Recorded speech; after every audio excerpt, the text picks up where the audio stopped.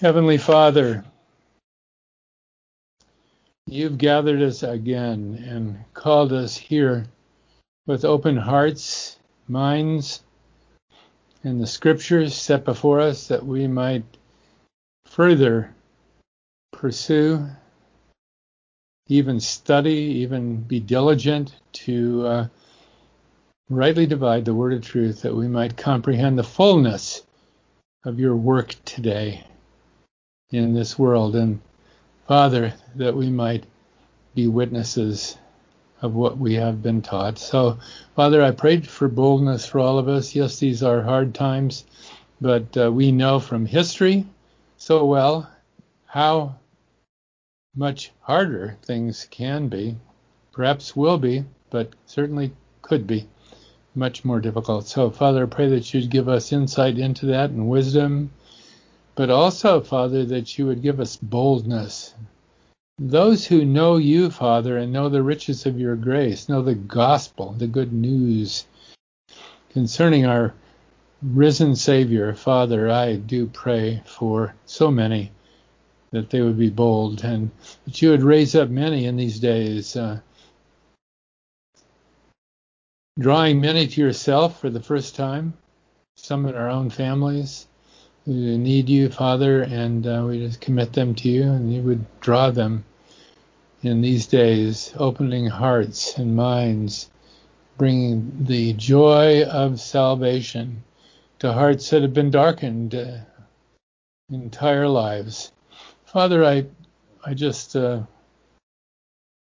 all of us here today are so concerned about our nation and what's happening in it, and how radical leftists, unbelievers who hate you and hate us have taken control in our government. And not that all there are in any sense devoted to the same purposes, but certainly many are. And Father, I do pray that the stark contrasts would become clearer to those who were unsure and voted the wrong way previously, but now may begin finally to realize the error of that decision. And Father, I pray that the many who do understand this already would be willing to count the costs and take risks in order to communicate that truth. Father, I pray for those who are leaders still in government, who stand for that which is right and good for our people. And I pray that they would be given great wisdom to know how to proceed, that they might be effective. And I pray that they'd be encouraged, Father, by you. And if they do not know you, Father, that they soon would.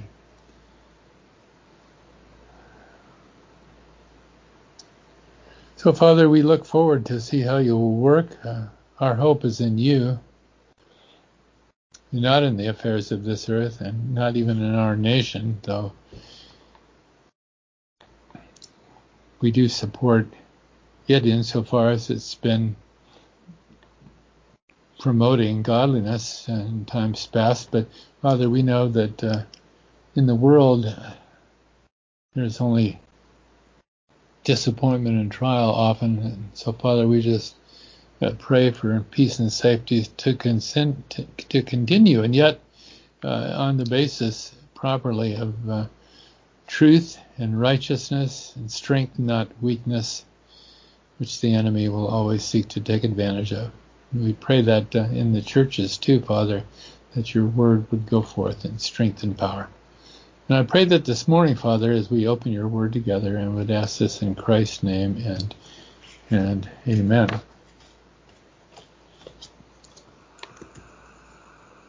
Continuing on today, part 7 in this mini-series. You might wonder how I can still call this Paul's second letter to Timothy, but it just seemed like the right time, and also considering what was happening in the world and in the churches and the weakness of the churches. I've been reading, I just began, but it's quite a book by a man named Smith, who used to be in the New Age church, and God delivered him from that. And now he's written a book called something like Two Titanics, comparing the great ship, unsinkable ship, Titanic, with the church of today, and how greatly they overestimated Titanic's strengths and minimized its weaknesses, and the effect in the end of that. Similarly with the church as it is, and how important it is that the truth be the foundation of our lives and ministries. And so we continue with the subject of the great transition, the glorious sweep of God's abundant grace. And you'll understand soon why I'm emphasizing that truth of grace, and how this great transition leads one step at a time, unmistakably in the book of Acts, from the kingdom preaching that the kingdom was at hand, and the preaching was to the Jews and in Jerusalem, and how that leads ultimately to Paul's salvation and his sending forth. Accomplish a transition, and it's a great one indeed, right? From one dispensation to another. Why does there need to be a transition? Well, because when one dispensation is replaced by another, and I've called the previous one the Pentecostal dispensation to make it clear what its main features were. When that is replaced, there needs to be a transition, because there are many believers who've believed under the terms of that dispensation, and then there are others who have been influenced by that, who have opposed that, and then the new dispensation needs to be properly founded, and so a transition from the one to the other is necessary. And some of the same persons will go from one rule of God to another, right? And so of course, there has to be a transition, but dispensations do not mix well, and I've said that so many times. Grace and law, how do they mix? Kingdom law isn't grace. How does kingdom law and its preaching mix with the preaching of the abundant grace of God? Well, God will work out the transition. But the Apostle Paul is raised up in order to make clear those differences. And so in Romans chapter 11 verse 6 he writes, Romans 11:6, and if by grace, then it is no more of works, otherwise grace is no more grace.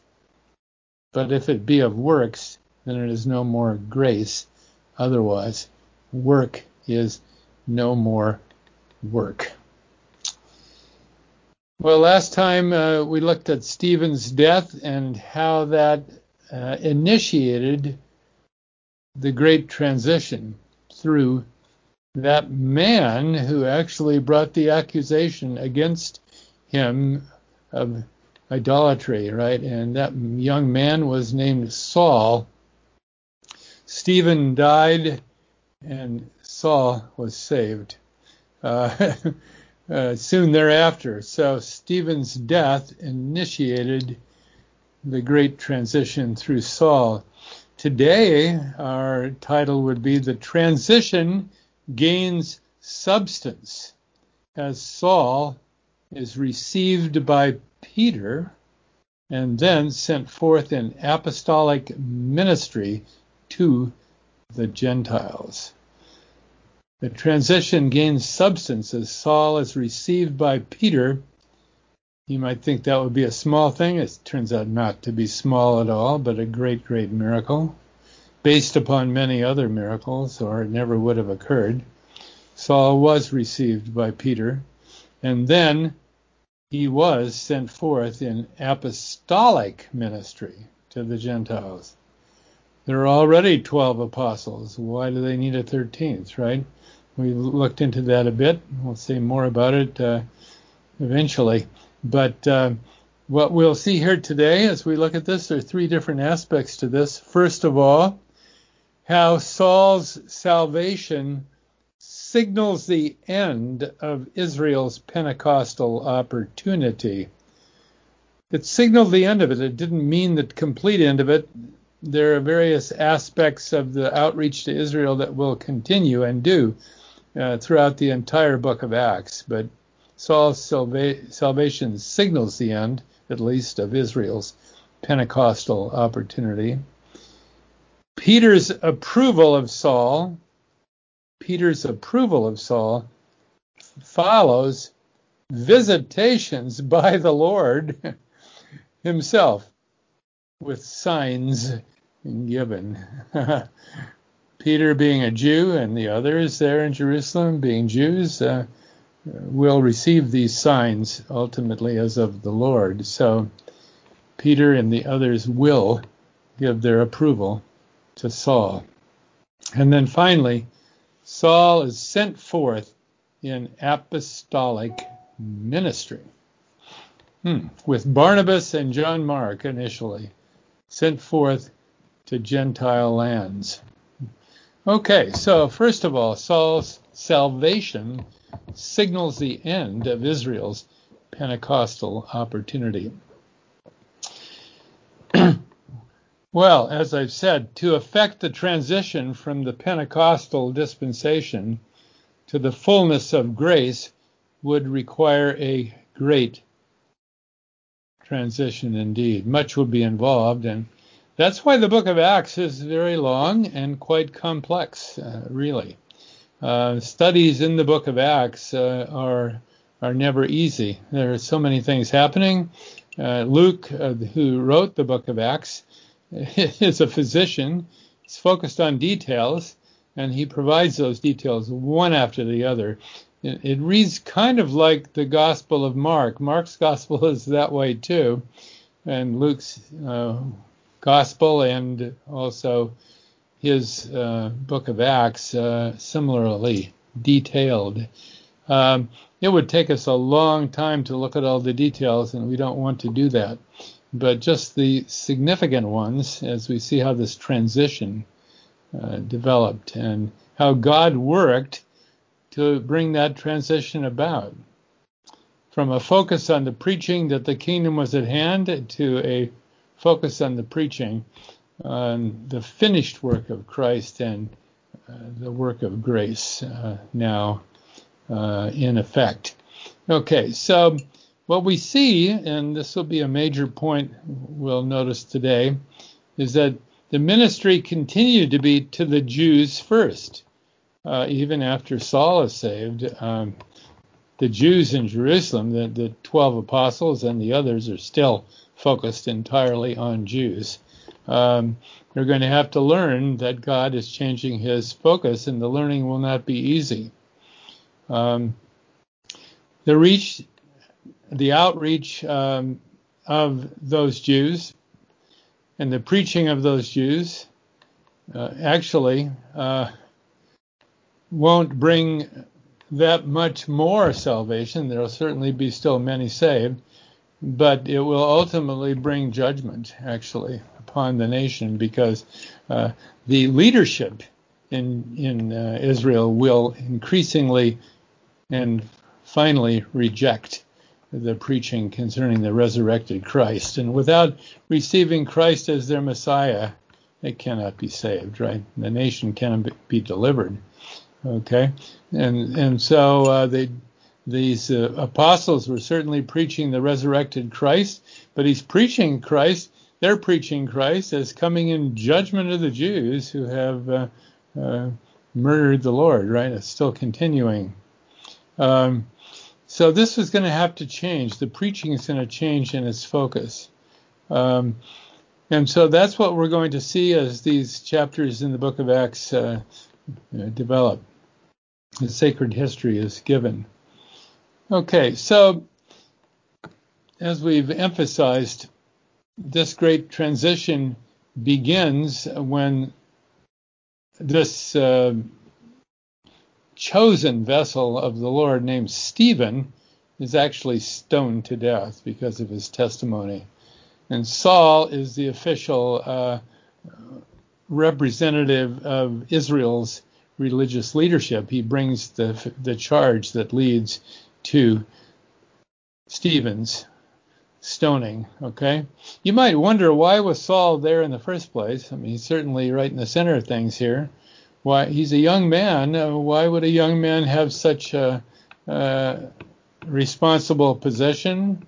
You might wonder, and I think it might have had to do with Gamaliel. After all, Saul was Gamaliel's best student, and Gamaliel was one of the leaders in Israel, right? He was, in fact, the greatest teacher of the day. So no wonder Saul is in the center of things.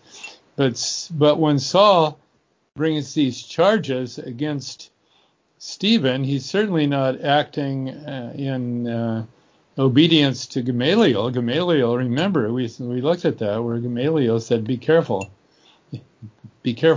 that you may be opposing God himself. So Saul is on his own, and I think it's probably the high priest and some other elders that are dictating what he does, and he does it obediently and ignorantly, right? Okay, so some words there to start with from Acts chapter 7, verse 59. They stoned Stephen. This is with Saul holding his clothing, according to the previous verse. They stoned Stephen, calling upon God and saying, Lord Jesus, receive my spirit. Remember, he saw the Lord standing, awaiting his glorious reception, right? Then the next chapter. Remember, there are no verse divisions in the original language of these books, no verse divisions at all. And so these are the very next words, Acts chapter 9, verse 1 in our translation. And Saul, it's even the same sentence, and Saul, yet breathing out threatenings and slaughter against the disciples of the Lord, went unto the high priest and desired of him letters to Damascus, to the synagogues, that if he found any of this way, whether they were men or women, he might bring them bound unto Jerusalem and have them stoned. Well, I added that, but that was his intention. And as he journeyed, he came near Damascus, and suddenly there shined round about him a light from heaven.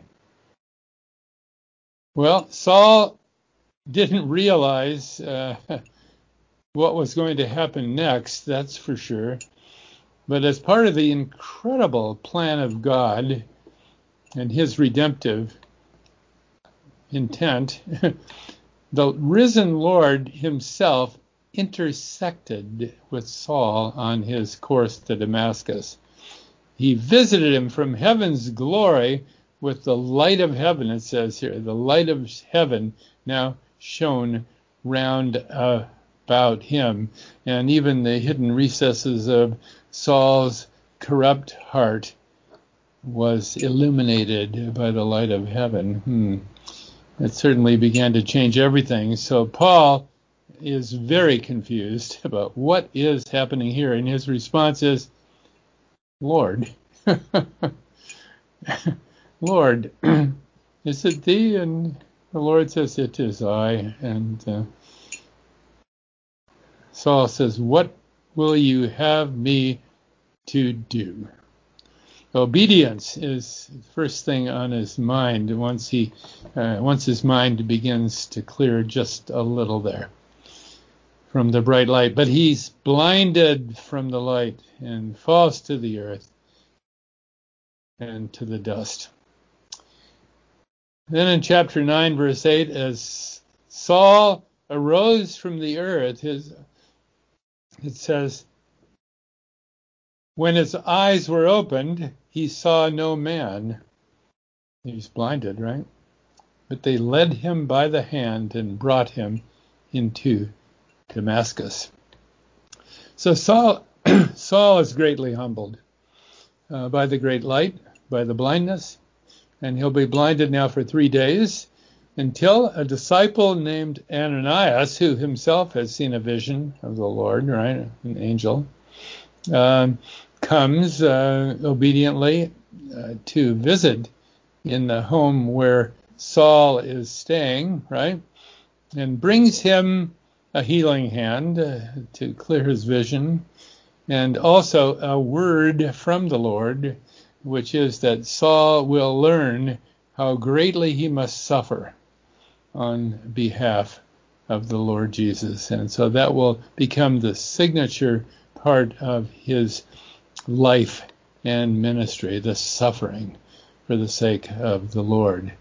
And in Acts chapter 9, verse 15, we read of that. But the Lord said unto him, this is not to Saul, but it's unto Ananias, who would come and tell Saul about this vision later. The Lord said unto him, Go thy way, Ananias, for he is a chosen vessel unto me, to bear my name before the Gentiles and kings, and the children of Israel. For I will show him how great things he must suffer for my name's sake. Praise God, right? What was his response?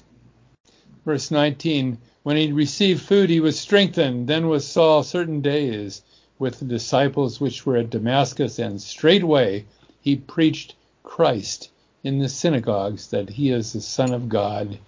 In verse 22, he confounded the Jews which dwelt at Damascus, proving that this is the very Christ of God, the very anointed one, their Messiah. Well, he was prepared well by his teachings, by Gamaliel, but now even more so by the Lord himself, and bringing him great understanding, removing his blindnesses, right, and preparing him well, and then encouraging him and strengthening him to go forth with this message of the risen Christ, right? But the Jews, according to verse 23, took counsel to kill him. Okay, so Saul goes from pursuer to pursued, from pursuer to pursued. During a course here, it says of many days, and is humbled indeed again and again. And that's how chapter 9 is concluded. Well, it wasn't evident to the 12, Peter included, in Jerusalem, how much God was about to change the program. They certainly came to understand that Saul was a chosen vessel. And Peter accepted that eventually, and we'll see how that all was brought to pass. Now, we'll look into Peter's approval of Saul, follows visitations of the Lord with signs given. Okay, so Saul is now saved, but now it's for others to be convinced of that, right? In Damascus, the disciples are convinced, but what about in Jerusalem? Okay, and so we'll see how that develops, beginning there in Acts chapter 10, and I've asked Lisa to read those first verses, Acts chapter 10, verses 1 through 5. Lisa? There was a man in Caesarea called Cornelius, a centurion of the band called the Italian band, a devout man and one that feared God with all his house, which gave much alms to the people and prayed to God always. He saw in a vision, evidently about the 9th hour of the day, an angel of God coming into him and saying unto him, Cornelius. And when he looked on him, he was afraid and said, What is it, Lord? And he said unto him, Thy prayers and thine alms are come up for a memorial before God. And now send men to Joppa and call for one Simon, whose surname is Peter. Yes. Thank you, Lisa, so much for that. Well, this is very significant. God is now going to, he's going to use a Gentile. He's going to use a Roman military commander named Cornelius. That's pretty shocking. Okay, that's going to raise the eyebrows of a lot of Jews, right? It's going to require a great miracle to make any of this work out well, and that's what exactly will happen. Okay, so what it says is that, well, these, Cornelius sends out representatives to go to find Peter, who is staying there in this home, this private home. You might wonder, why did he go there, right? I think he may be a little confused and wants to have a retreat, a little time off. Anyway, so these representatives of the centurion go forth, and it says, verse 9, on the morrow they went on their journey and drew nigh unto the city, and Peter went up upon the housetop to pray about the 6th hour, and he became very hungry and would have eaten, but while they made ready, I guess preparing the meal, it was mealtime, says he fell into a trance. Okay. So, continuing then, Patty, would you read all these verses for us, please, quickly, in Acts chapter 10, verses 11 through 22. And we're focusing on all these verses because these miracles and signs here are extremely significant in how God is going to work. And saw heaven opened, and a certain vessel descending unto him, as it had been a great sheet, knit at the four corners, and let down to the earth, wherein were all manner of four-footed beasts of the earth, and wild beasts, and creeping things, and fowls of the air. And there came a voice to him, Rise, Peter, kill and eat. But Peter said, No, not so, Lord, for I have never eaten anything that is common or unclean. And the voice spake to him again, the second time, What God hath cleansed, that call thou not common. This was done thrice, and the vessel was received up again into heaven. Now while Peter doubted in himself that his vision which he had seen should mean, behold, the men which were sent from Cornelius had made enquiry for Simon's house, and stood before the gate, and called and asked whether Simon, which was surnamed Peter, were lodged there. While Peter thought on the vision, the Spirit said unto him, Behold, 3 men seek thee. Arise therefore, and get thee down, and go with them, doubting nothing, for I have sent them. Then Peter went down to the men which were sent unto him from Cornelius, and said, Behold, I am he whom ye seek. What is the cause wherefore ye are come? Yes, indeed. Okay, so it all develops according to plan. In verse 22. Oh, and they said, Cornelius, the centurion, a just man, and one that feareth God, and of good report among all the nation of the Jews, was warned from God by an holy angel, to send for thee unto his house, and to hear words of thee.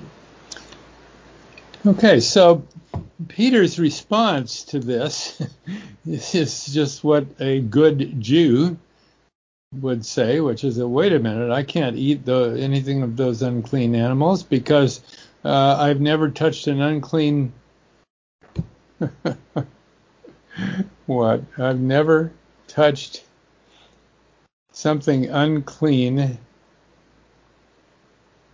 Well, he doesn't say that. He certainly touched a lot of unclean things, and there was a sacrificial system to cover it. He says, no, I've never eaten anything that is common or unclean.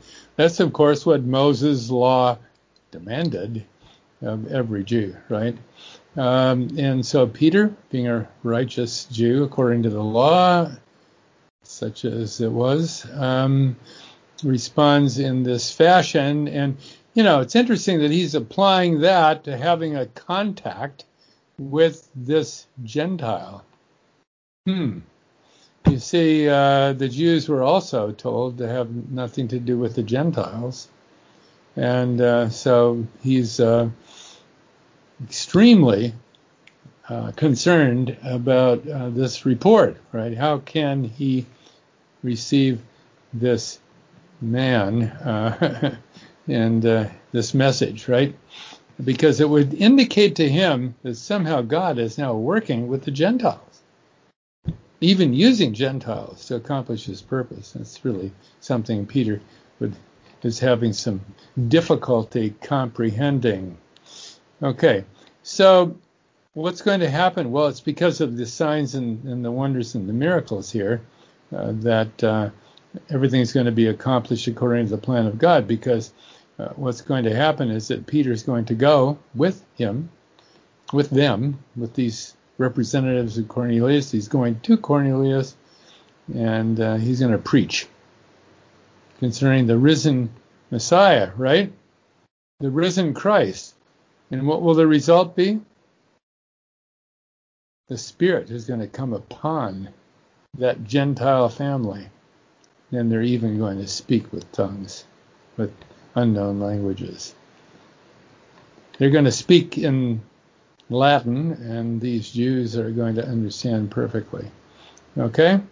So it's the signs, the wonders, and the miracles that God is using there to convince Peter that God is now changing his program. Okay, and there are many verses there. I don't want to look at all of them, but just looking down here, as Peter preaches, this is in verse 34, then Peter opened his mouth and said, of a truth, I perceive that God is no respecter of persons. Okay? In every nation, he that feareth him and worketh righteousness is accepted with him. And so he preaches, and while he is yet speaking, according to verse 44, the Holy Spirit falls on all them which heard the word, and they of the circumcision which believed were astonished, as many as came with Peter, right? They were the Jews that had come with Peter. They were astonished because on the Gentiles also was poured out the gift of the Holy Spirit, for they heard them speak with tongues and magnify God. Okay, so you see it's the miracles that has convinced them. Well, going on, and now we go into chapter 11. Peter finds now that the Jews back in Jerusalem are not so willing to accept that God is turning to the Gentiles. Peter gives the report about the signs and the miracles, and they oppose Peter, and of course are not willing to accept this. And that brings us ultimately to what I'd like Charlie to read, or rather Linda to read, in chapter 11, verses 21 through 26. Linda, please read that for us. And the hand of the Lord was with them, and a great number believed and turned unto the Lord. Then tidings of these things came unto the ears of the church which was in Jerusalem, and they sent forth Barnabas, that he should go as far as Antioch, who, when he came and had seen the grace of God, and was glad, and exhorted them all that with purpose of heart they would cleave unto the Lord. For he was a good man and full of the Holy Ghost and of faith, And much people was added unto the Lord. Then departed Barnabas to Tarsus for to seek Saul. When he had found him, he brought him unto Antioch. And it came to pass that a whole year they assembled themselves with the church and taught much people. And the disciples were called Christians for the first time in Antioch.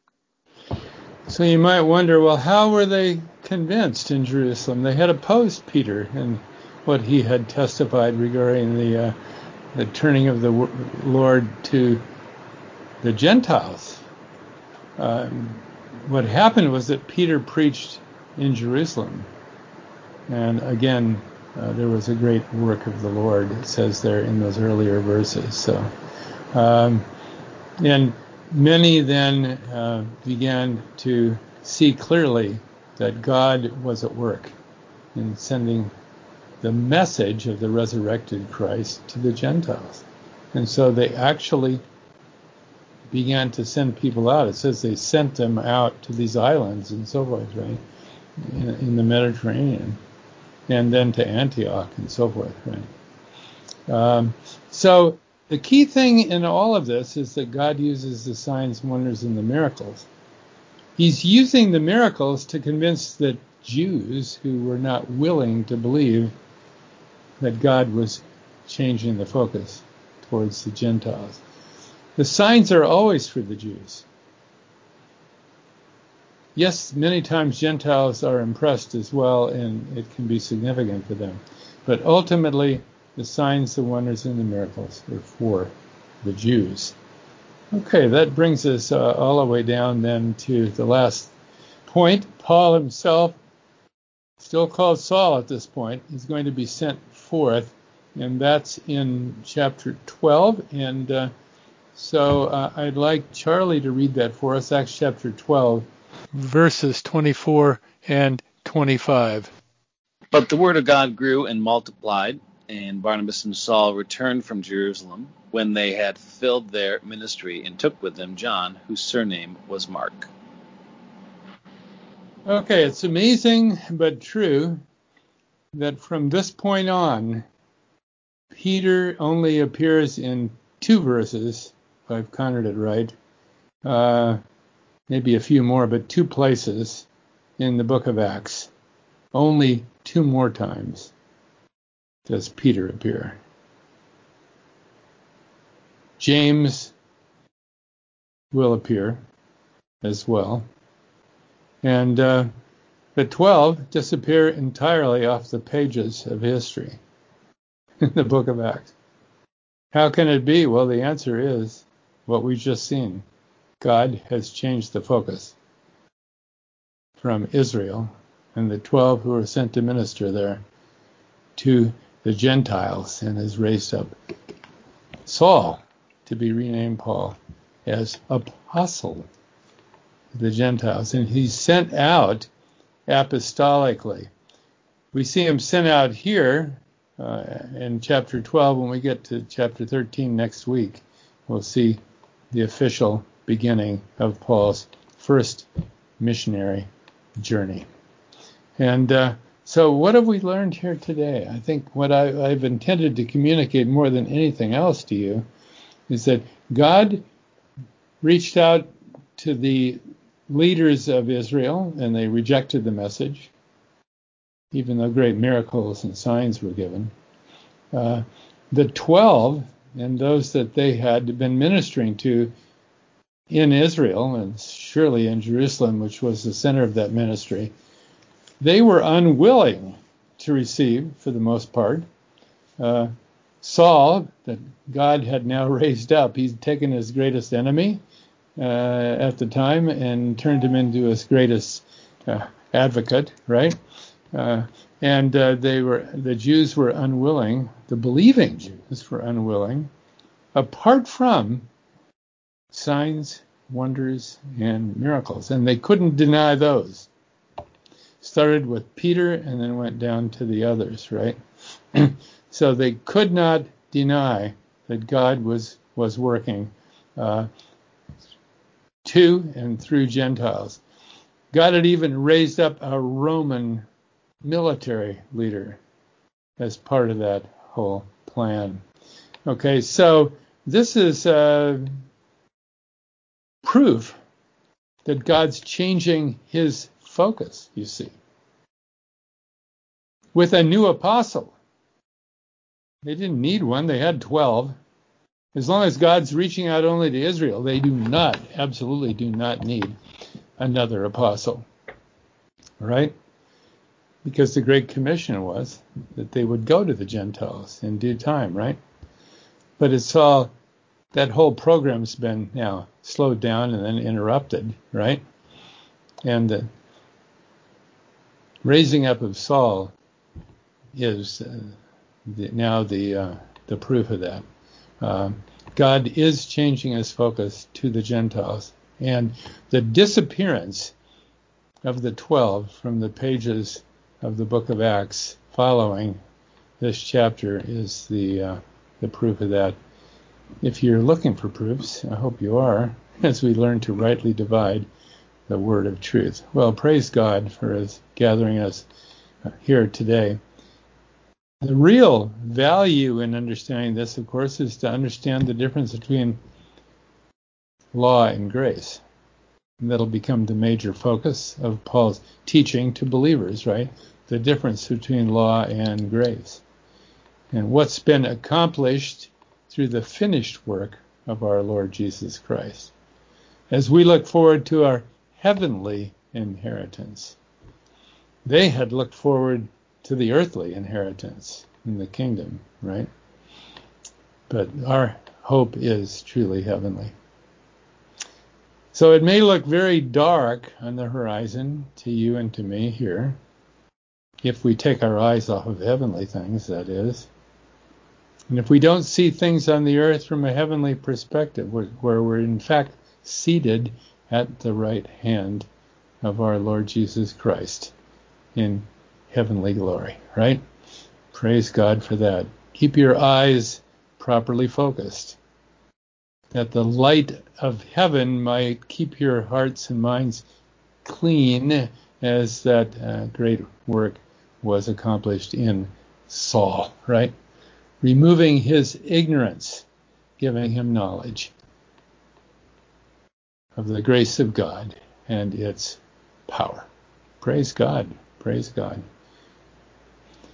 Well, enjoy the Lord. Are there any comments or questions today? Hi, Jim. Well, thank you for the message. They are absolutely wonderful. It's very revealing and comforting. I just have some observation, which is I like to share. I always found that Acts is not an easy book to study because there's a lot of historic background, especially the transition from one dispensation to another. You know, I can see that people can be confused if they don't study this from the context. Mm-hmm. And so there are 2 points I want to make. The first one is the Acts 11:19, and even though they are scattered because as persecution of Stephen, mm-hmm. and they scattered over the place to Antioch, but those scattered apostles, they still preach to Jews only. Mm-hmm. Yeah. So in a way, it's still the continuation of the Great Commission, because they only allowed to preach to the Jews first, then Gentile. Mm-hmm. But since Jews hasn't and didn't totally believe yet, so they still, going down that program. So that's the first thing.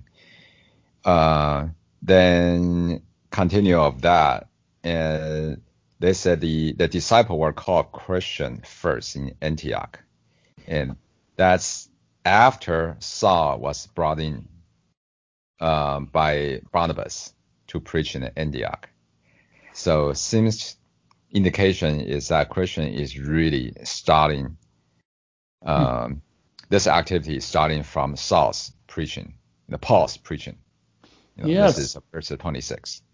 Yes. And it's right on the page in front of me, both of these points, but in my haste, I skipped right over it. I'm sure glad you kept it in mind and noticed it and brought that out now. I'm so happy about that, Louis. Thank you so much. Okay, then my second point is and in chapter 12, and Peter was arrested, apprehended. So, and people, they say they are praying for him, without ceasing. And so this reminds me one of the things a lot of denominated church was talking about, the power of corporate prayer. Okay, so those people, they're praying, and yet what happened? So when Peter was freed by angel, Peter knocked on the door, and those people wouldn't believe Peter was free. I found that such an irony. You're praying, but you don't believe the power of praying. I think this is sort of human nature, because we like to believe in power of praying, but we don't really believe it. Yes, yeah, right. Yes, very, very true. Wow, thank you. Thank you so much for pointing that out, Louis. Yes, indeed. Any other comments? Those are great comments. Okay, well, next time we're now well prepared to open chapter 13, which will be a watershed event if we need one. We've already had quite a few of those, but chapter 13 will bring the official sending out from Antioch of Saul to the Gentiles. Okay, not from Jerusalem, but from Antioch. And you know what that's going to lead to? The formation of churches everywhere he goes. He will go first to the Jews in the synagogues to preach Israel's Messiah to them. When they reject that message, which they will do for the most part, only a few there will be receptive, and he will leave those synagogues and go off to teach those that will receive the message, primarily the Gentiles, right? And that will go on city to city to city to city to city, till finally he reaches Rome. Eventually we'll get to the end of the book of Acts, where Paul proclaims the final judgment upon Israel from the farthest extent that the Jews had reached in the known world there. Rome being so significant in that regard. So praise the Lord, and enjoy the Lord all. So glad you were all with us today, and the Lord bless you all and keep you all. Enjoy the Lord all, and we look forward to hearing your voices again very soon.